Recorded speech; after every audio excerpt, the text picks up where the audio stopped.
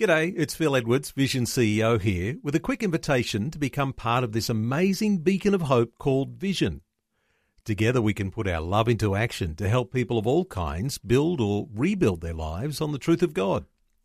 Please consider the part you can play during our upcoming Visionathon appeal, remembering that it's your support that makes Vision possible, including this podcast. Audio on demand from Vision Christian Media. Jesus said, "If you hold to my teachings, you are really my disciples. Then you will know the truth, and the truth will set you free." What is the true value and meaning of our lives? Is it measured by the amount of money we earn, or is it measured by the kind of job that we do? Or can we measure it in terms of the relationships we have and the quality of those relationships? What about when we look back over our lives and we think about our legacy that we've left behind? Is that the meaning of life? How would you evaluate your life?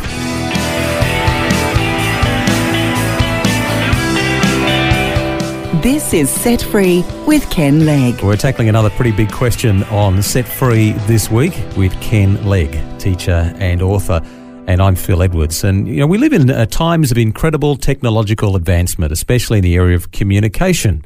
We have highly sophisticated means of instant communication, and it's even amazing when you contrast it with, say, even 30 years ago. Imagine back then thinking about instant messaging or texting or all of the things we do today through the internet. And yet it seems to have come at a cost. Whilst communication worldwide has soared ahead, on a personal level, it's at an all-time low. No longer do people sit and talk. Instead, we communicate via texting, emails, social networks, and so on. And we're constantly checking to see if we have any messages or responses to our postings.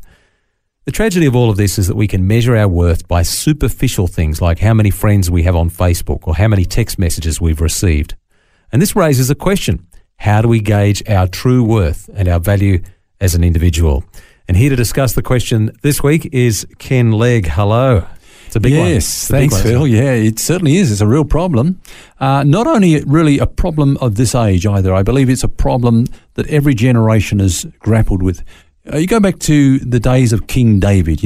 David wrote Psalm 8, and it seems to me like he was going through this kind of struggle himself. He measured his existence against the vastness of the solar system around him.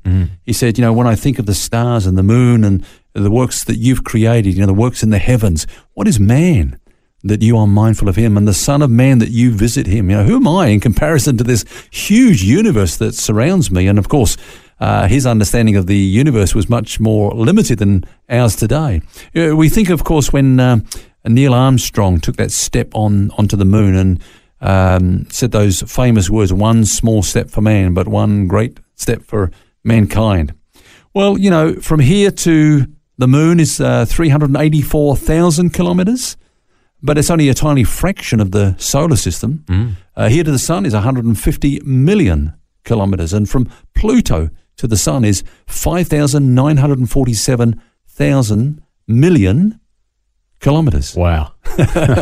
So this is only our solar system, which resides, of course, in a second-rate galaxy amongst billions, that's billions with a B, of other galaxies. So you can understand that question, what is man? Who are we in the midst of all this? Yeah, it poses some really interesting questions, and about our worldview as well. Our worldview will affect the way that we look at our lives, asking questions like, are we here by accident, as the atheists or the evolutionists might say, or did God create it all? But if we are here by accident, how then can we say that there's any purpose and meaning in our life? They're all big questions. Certainly are. I mean, you're talking about the Big Bang.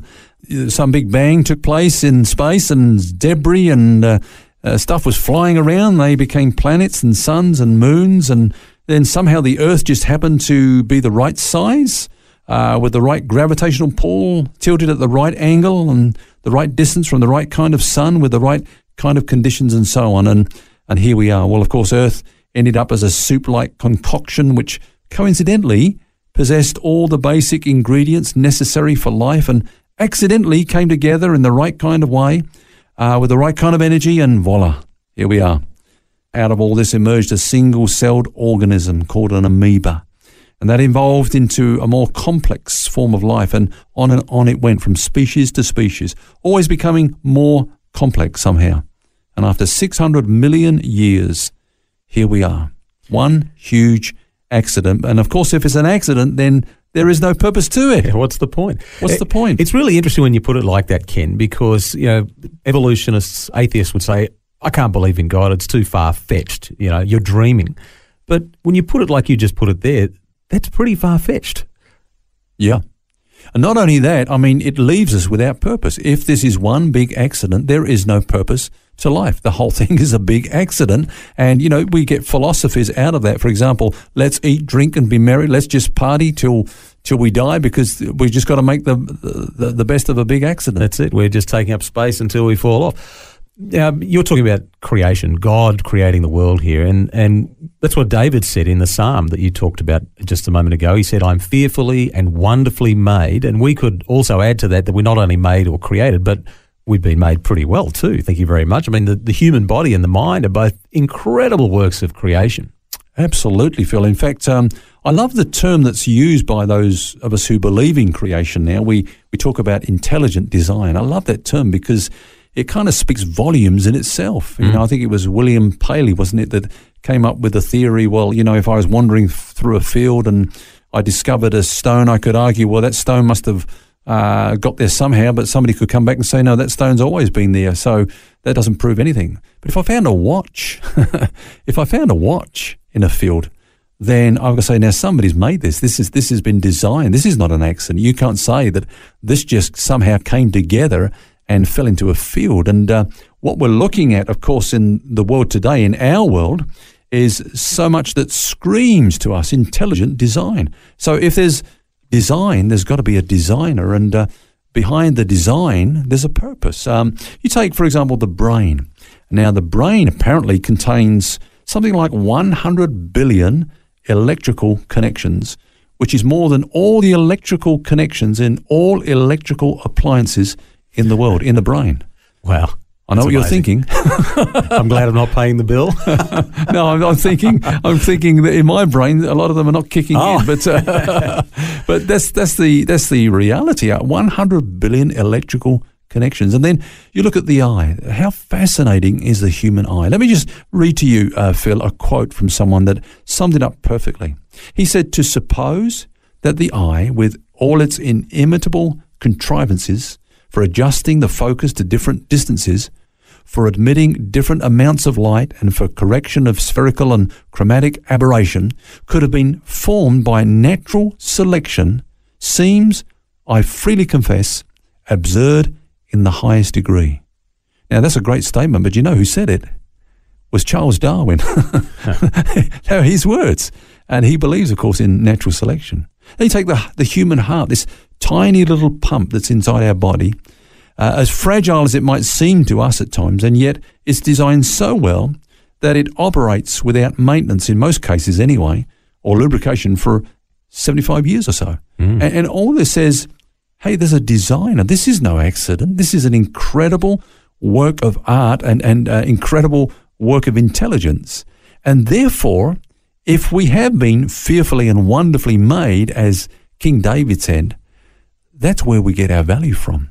The fact that all this work and this thought and this wisdom, divine wisdom, eternal wisdom has been poured into the creation of a human being.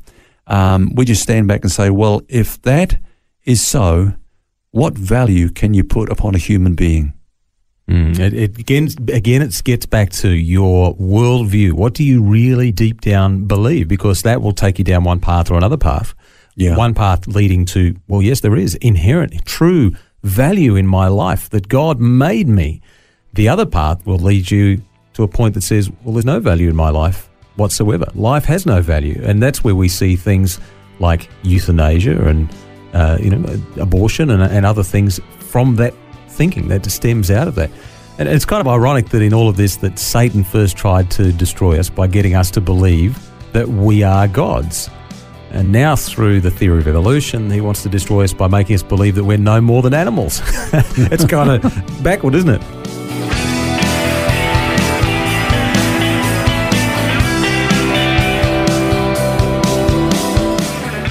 Good insight today on the true value and meaning of our lives, and we'll continue with more tomorrow with Ken.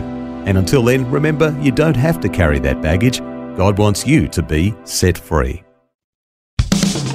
For books, DVDs, small group studies and other resources from Ken Legg and details about Ken's ministry, shop online at vision.org.au.